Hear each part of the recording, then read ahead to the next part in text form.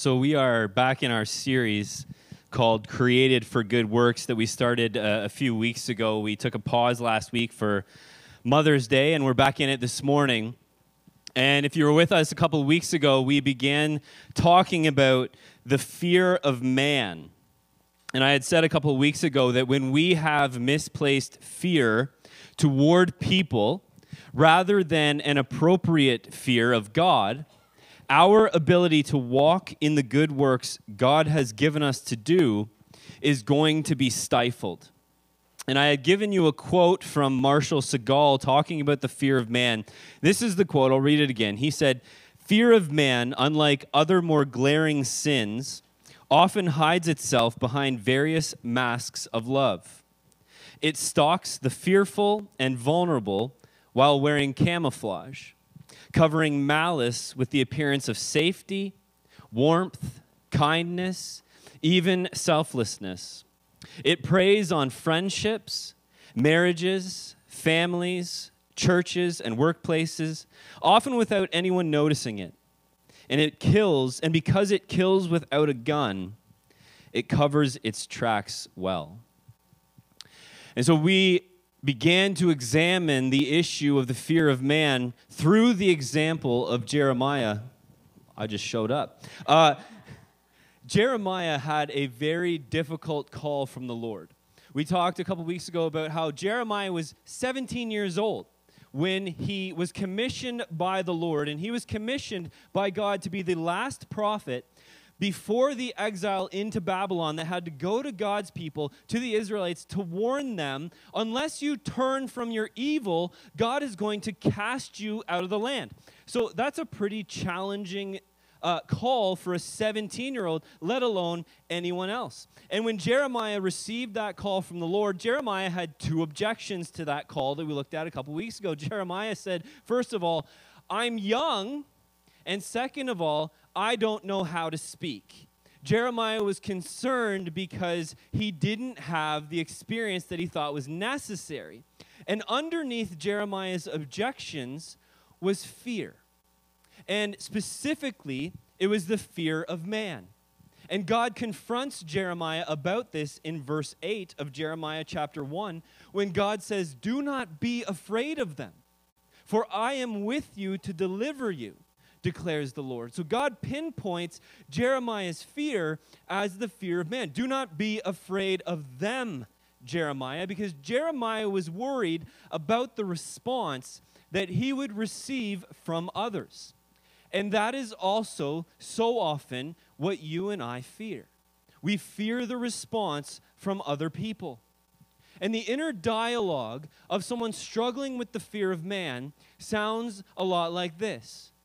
What are they going to think of me? What might they say to other people about me? What are they going to do to me? What do they expect of me? Unfortunately, such considerations, rooted in the fear of man, drive us and often keep us from stepping into the good works that God has prepared for us to walk in, the same way that Jeremiah had to step into the good works that God had for him, because we looked at the fact that God had prepared good works for Jeremiah before he was born. Jeremiah 1:4-5 says, "Before I formed you, I knew you." And God says, "I consecrated you, Jeremiah. I set you apart and appointed you to be a prophet of my people before you were even born."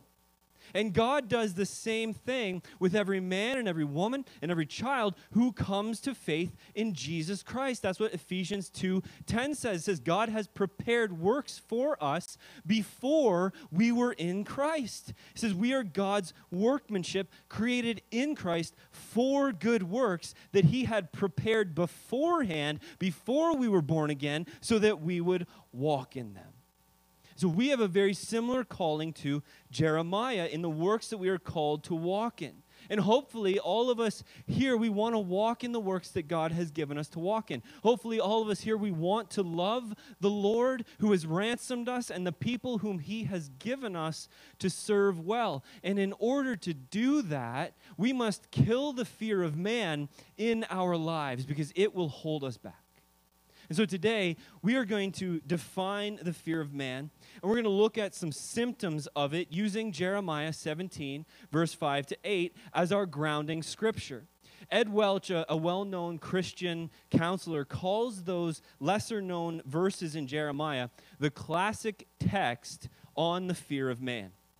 So hopefully today together we can diagnose this problem where it exists in our own hearts through the help of the Holy Spirit, so that next week we're going to look at the cure so that we are no longer in bondage to this fear.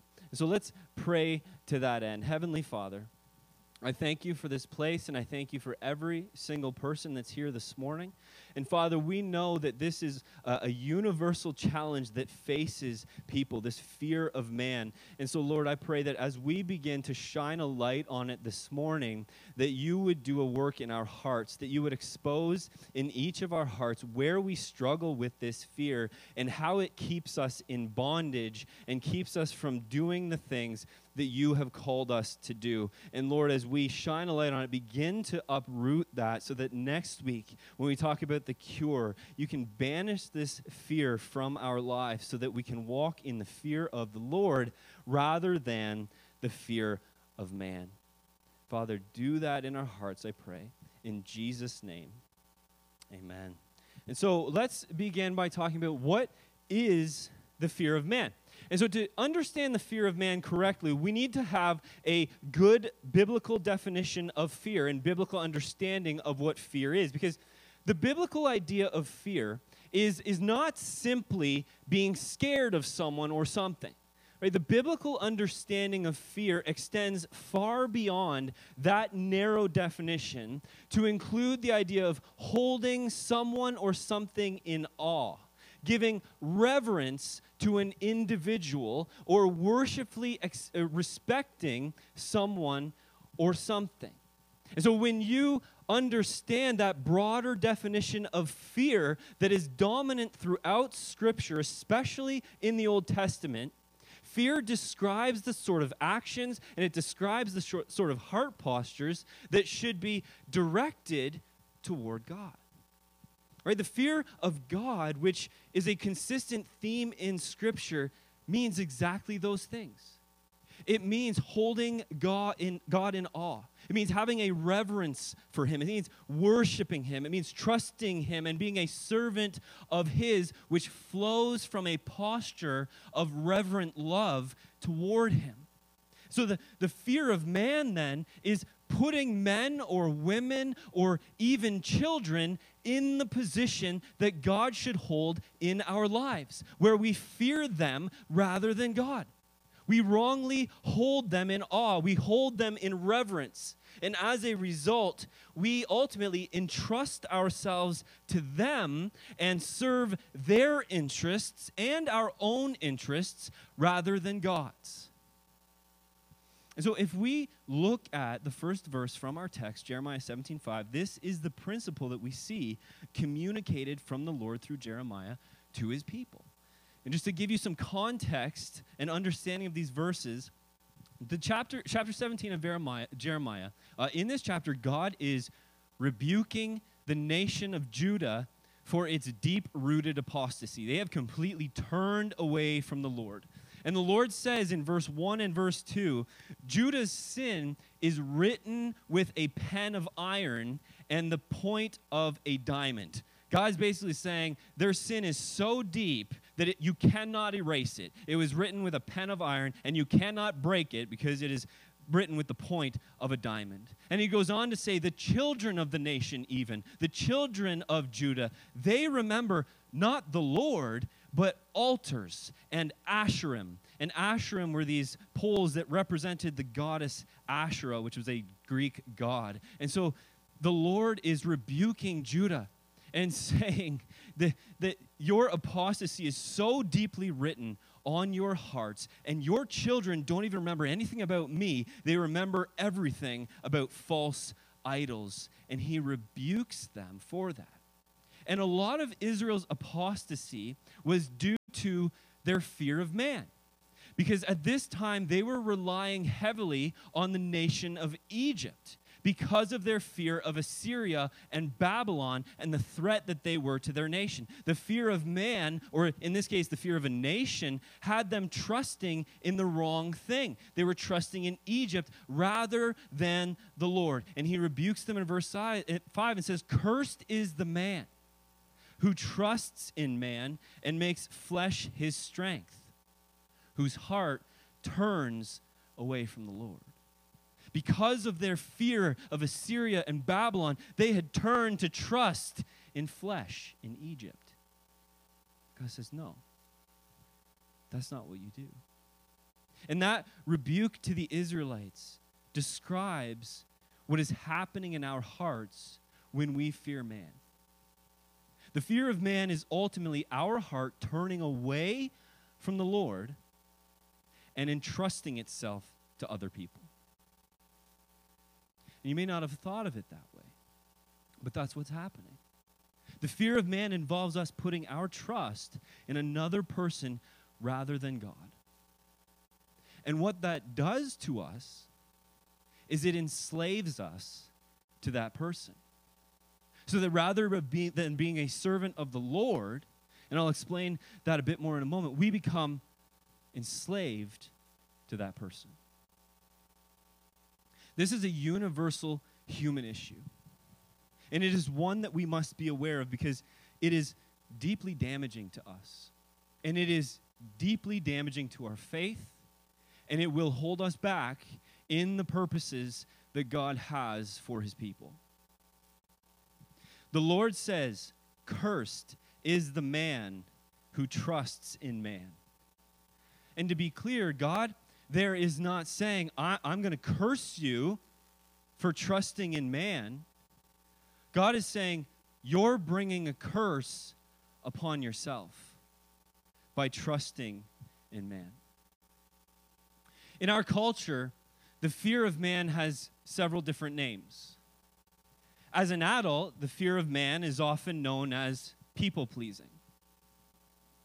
As a child, the fear of man is peer pressure. Most recently, psychology has coined the term codependency. These are all different terms, but they mean the same thing. Under them all is the fear of man.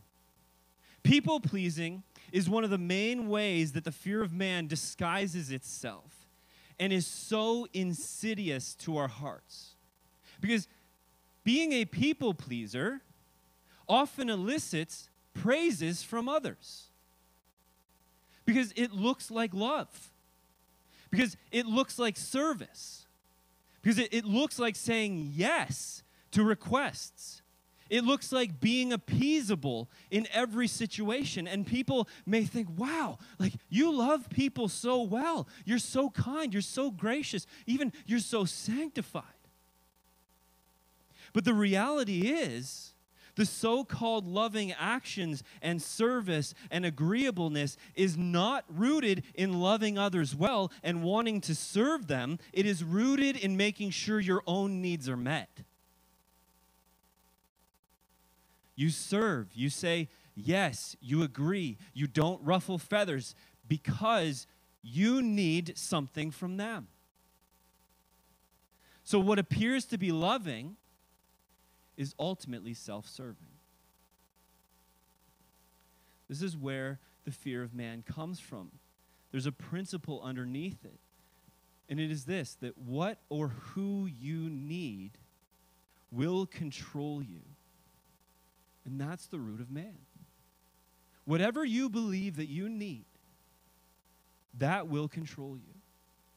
And the fear of man comes from wanting or needing something from people in order to make us feel whole, in order to make us feel loved, in order to make us feel acceptable, in order for us to receive affirmation, and so on and so on. As long as we believe we need something from people and cannot be satisfied in Christ alone, in God alone, we will be in bondage to the degree that we believe that. We will be controlled by others, and ultimately, we will be left feeling empty and unsatisfied at the end of it. And this is what the Lord says through Jeremiah in the very next verse. Look at verse 6. Regarding the one who trusts in man, he says, he is like a shrub in the desert and shall not see any good come. He shall dwell in the parched places of the wilderness in an uninhabited salt land. The picture here is one of a stunted shrub, basically. Most likely, he was talking about a tamarisk shrub. This is a shrub that's found in desolate places where high concentration of salt exists in the soil where most other things can't survive. The shrub's roots don't go deep enough in the soil to actually reach water levels beneath the surface, so it's always parched. And while a tamarisk has adapted to survive in parched lands, we are not created for that. We are not created to live in parched lands. We are not created to merely just survive, to just get through. We are called to thrive in the Lord, to live abundant lives in Jesus Christ. And we cannot if we fear man. In verse 6, the Lord is painting a word picture of someone who will not be satisfied, who will constantly thirst, who will not find satisfaction. Since their roots are upon the opinion of other people, they will not see any good come. They are like a tamarisk who misses the water because they're shallow roots. We're not meant to live in desolate places, but the fear of man brings us there. One commentator says this: when we indulge in the fear of man, however good our intentions may seem, it will slowly lead us to arid places. While love frees and delights and forbears and overflows, the fear of man oppresses, dehydrates, and even suffocates. And we know this to be true, don't we? If we are confronted with this reality, we recognize the truth of it in our lives. Trying to make everyone happy without deep roots in God will not see any good come. What or who you need will control you. I want to give you an example of how this plays out. I'm going to give you the example using the thing that Christians are most afraid of: evangelism. Come on, let's be honest. You're terrified of it. Everybody is, right? Let's not pretend. Christians are terrified of evangelism. The fear of evangelism is rooted in the fear of man. That's what it is. The hard truth that you and I have to face is this: we will not evangelize to someone because our fear of that person's opinion, our fear of not being accepted, and so on. That fear in that moment is of greater concern to us and greater need for us than God's opinion of us. At the root, that's all that it is. We need something from them more than we need something from God in that moment, and evangelizing to them means we may not get it. We may get rejection instead, and we can't handle it. We need their acceptance. That person owns us in that moment, because our actions are being dictated by them. Our mouth remains quiet because of them. The sooner we accept this being true, maybe we can break it off in Jesus' name, so that followers of Christ are not so terrified to open our mouths and speak. If we were rooted in the fear and love of God, we would evangelize. Because love means sharing the fact that apart from Christ, every person is going to hell. That's love. Say, listen, without Jesus, this is your end. But we're not rooted in that love because we're so terrified of what they're going to say about us. And so we keep our mouths shut. It's not rooted in anything good. The fear of man is about us, and that's why we don't evangelize, because we're more concerned about our needs being met by man than man's brokenness being redeemed by God. We hate that that's true, but it's true. Why do we struggle with this so much? Well, the Bible gives a handful of reasons for the fear of man, but I want to look at two that are biggest in our culture. The first reason for the fear of man is that we are afraid of being exposed. One of the things that is true about the Bible is that most of the issues that are common to humanity, that you and I struggle with, that every human throughout history has struggled with, appear in Scripture anywhere between the garden and the Exodus. And then after that, it just appears again in a different way. But pretty much everything we struggle with shows up somewhere between the garden and the Exodus.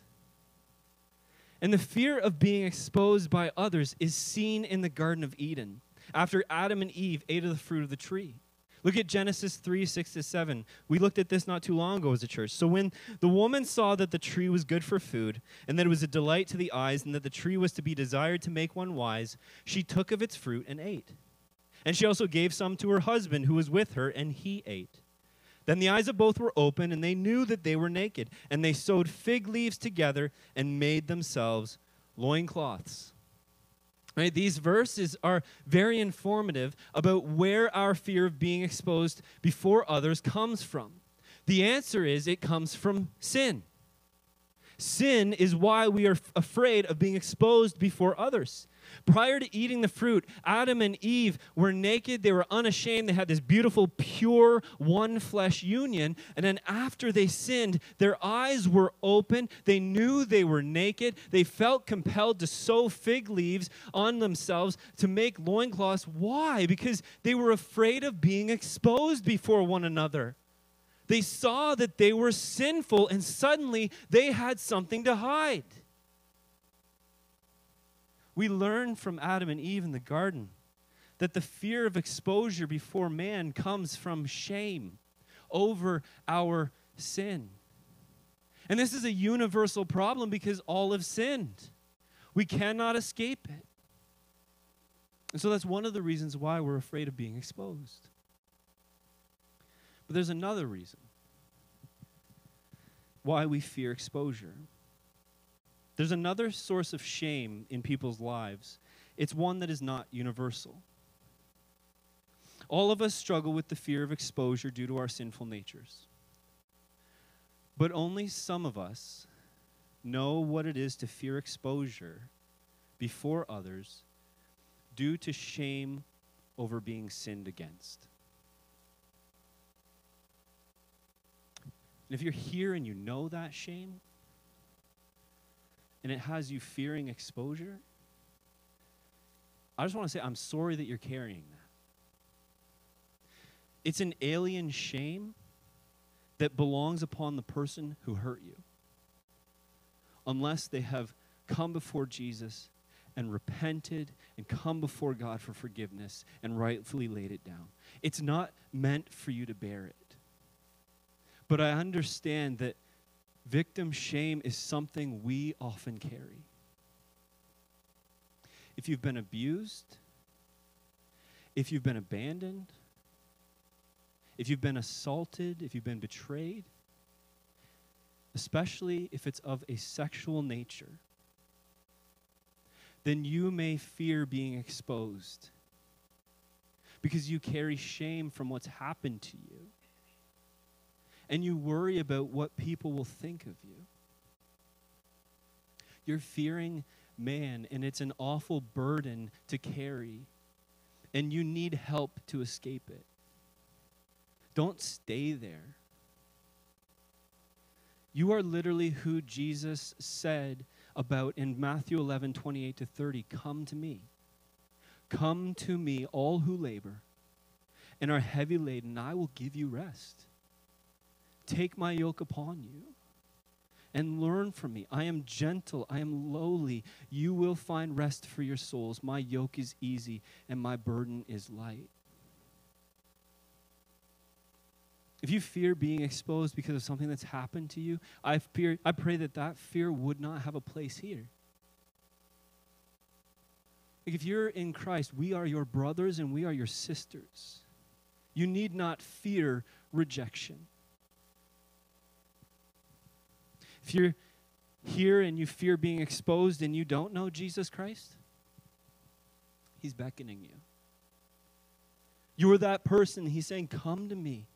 Lay it down at my feet. I will carry it for you. You don't have to carry this burden. It wasn't yours to carry in the first place.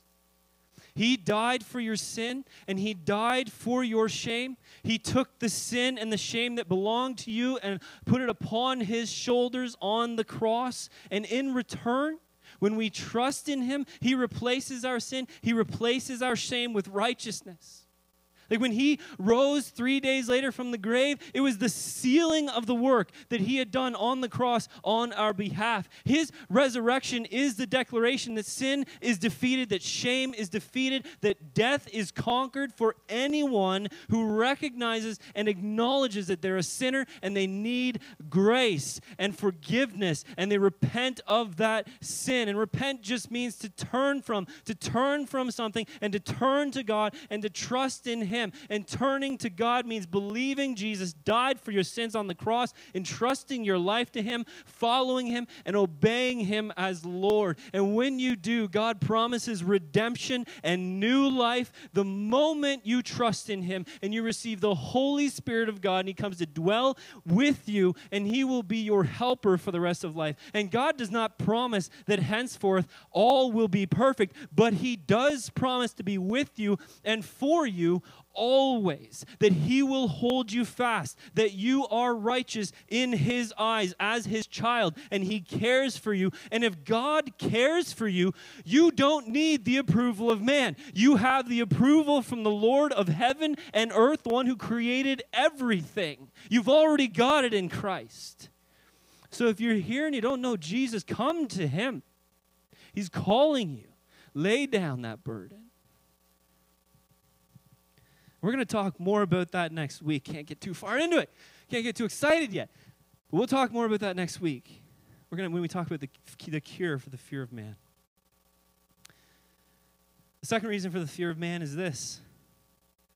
We are afraid of being rejected.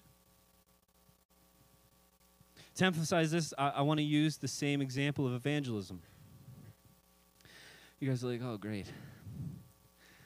You know, one of the things that I have heard from Christians over and over, whether it be in our culture or otherwise, is this. I'm not afraid to die for my faith. Great. That might be true. And I'm sure that it largely is. But at the same time, that kind of declaration in our culture often reveals something else that's hidden underneath. What that declaration often means when you pull it apart is this.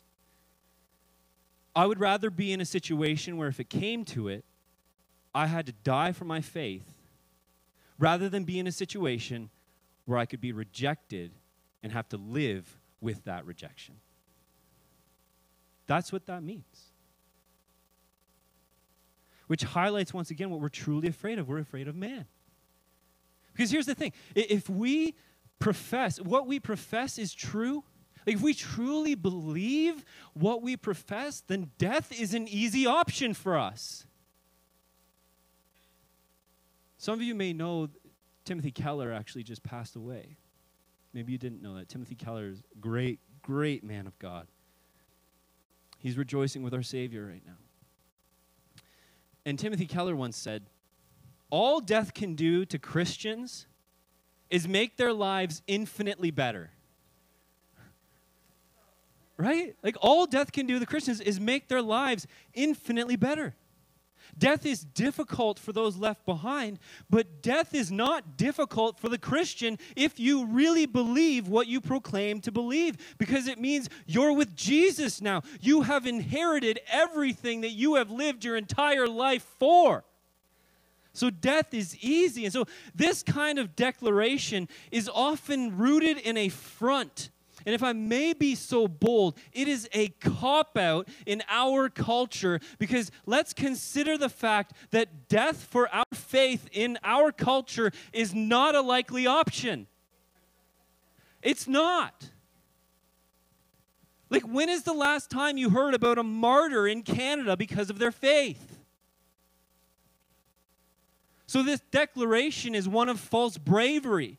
And it's covering up the reality of an actual fear that is present. And that fear is man. Because while the threat of death is easy and touted by so many as something they could face, the threat of being ignored, the threat of being criticized, the threat of being laughed at, the threat of being scorned at, the threat of being rejected, that is much more terrifying to us, because it could and will actually happen.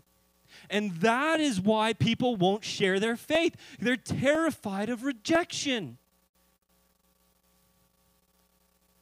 So we should all consider this. The next time we keep our mouths closed, it is more often than not because we are in bondage to the wrong fear. And such fear is not easy to overcome. And it is intensified in a person based on past experiences. What you've experienced at the hands of others in your past will be what you fear most. It's not easy to overcome. I was having a conversation with a guy last week that we met, a Christian guy that's moving to this area, and we were talking about this very thing. And we were talking about when you go out to evangelize, we're like, the first 20 minutes is horrible. It's horrible. It's like the first 20 minutes, you're like, oh my gosh, you're afraid of everything. And then the Holy Spirit takes over. And you step into those spaces, and it's not scary anymore. Right? Because he's promised that he'll be with us, right? He's promised that he will give us the words to say. But yes, the first few minutes, oh my goodness, it's horrible. But you got to get over that and not be in bondage to that. Some other real-life examples of this fear. You guys are having so much fun today. Some other real-life examples of this fear is being overcommitted. Some of you, this is how the fear of man comes out in your life. Being overcommitted. Not being able to say no to anyone. Like, you know that your life is full. You know if you take on one more thing, you're likely to collapse. But you're like, yep, I can do it. No problem. That's fear of man. When you second guess decisions based on what others are going to think about it, that's fear of man. When you're easily embarrassed. Why do we get easily embarrassed? Because we're afraid of what other people are thinking about us. It's the fear of man. When you lie. Why do we lie? Because we're worried about what the person we're lying to is going to think. Even when you get jealous of others, that's a sign that man is ruling your life. Or when you get angered easily by others. Again, that means that person is controlling your life. Like, all of these things are rooted in the fear of man. This is something that we see very clearly in Scripture. I just want to give you a couple of examples as we begin to wind down. As I said, most of these things you can see anywhere between the garden and the Exodus. And the fear of man comes up very clearly in the Exodus. In Numbers chapter 13, we see the story of when the Israelites were coming to the edge of the promised land, and they were getting ready to go over.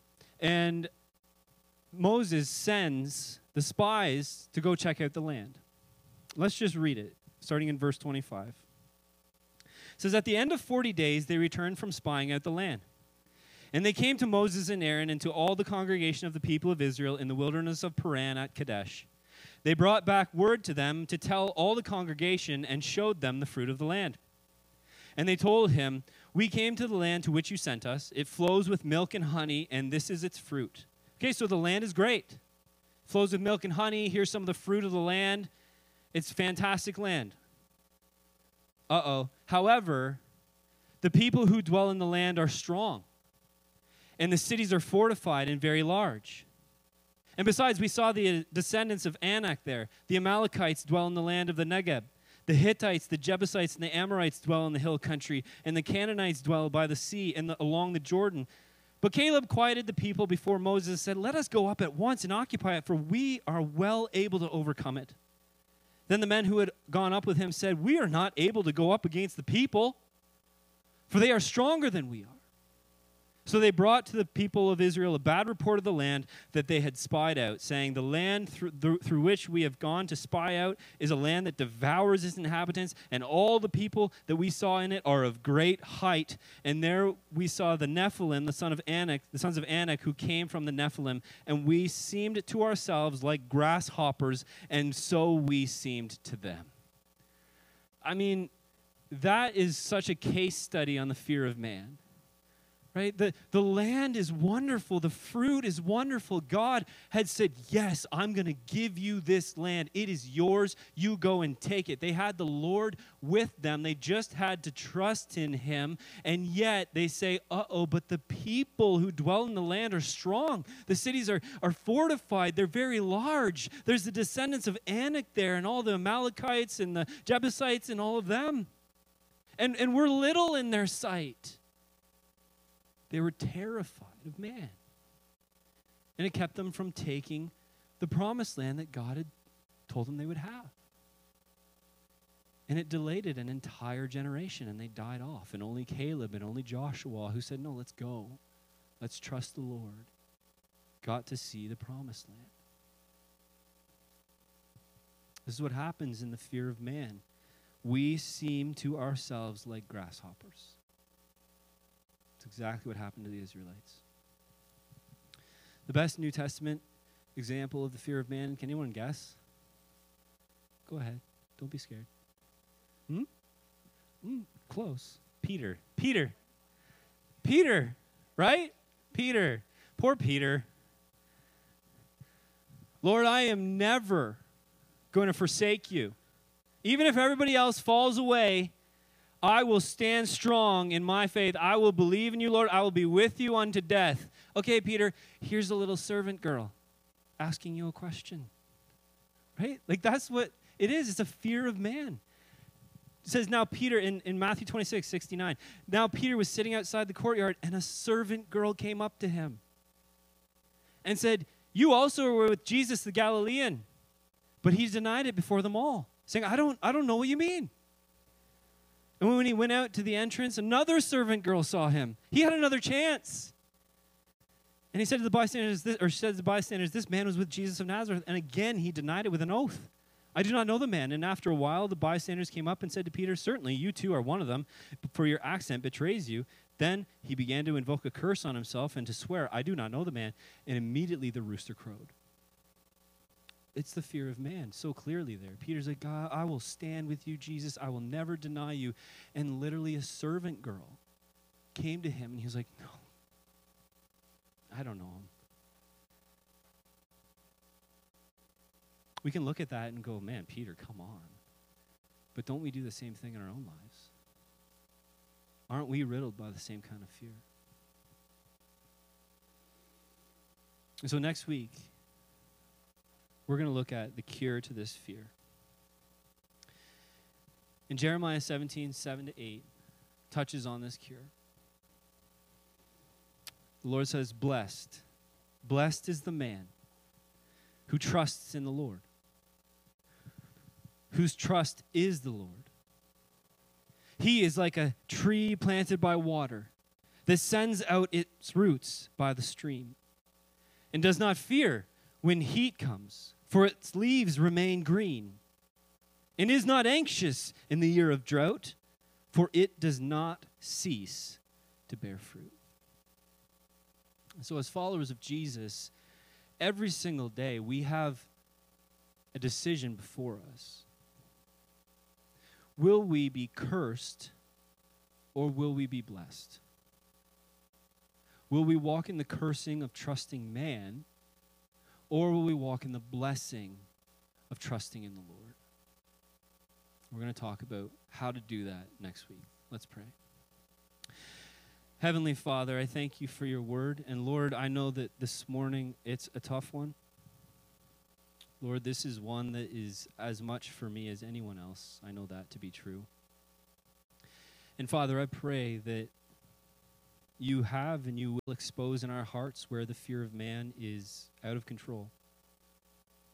We know that there will be moments where we do fear. It's not that we are unfeeling. We will fear at times. The question is whether we will allow that fear to control us, or whether we will turn to faith and trusting in you and banish that fear in the name of Jesus.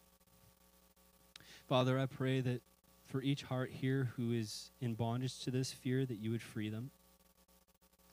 Father, I pray that for each heart here who struggles with shame, whether it be because of sin, I pray that you would bring that forth.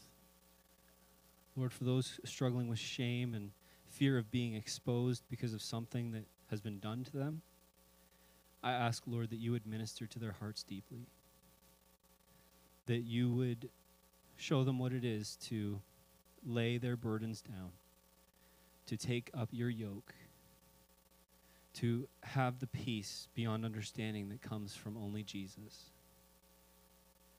And Father, for all of us, I pray for a boldness of faith. Lord, I pray that our hearts would be consumed with trust in you so that we may step fully into what you have called us to be as your people. We thank you, Lord, for your patience with us. We thank you, Father, that you are steadfast, that you are faithful. Work in our hearts in a mighty, mighty way, Lord, I'm asking. In Jesus' name, amen.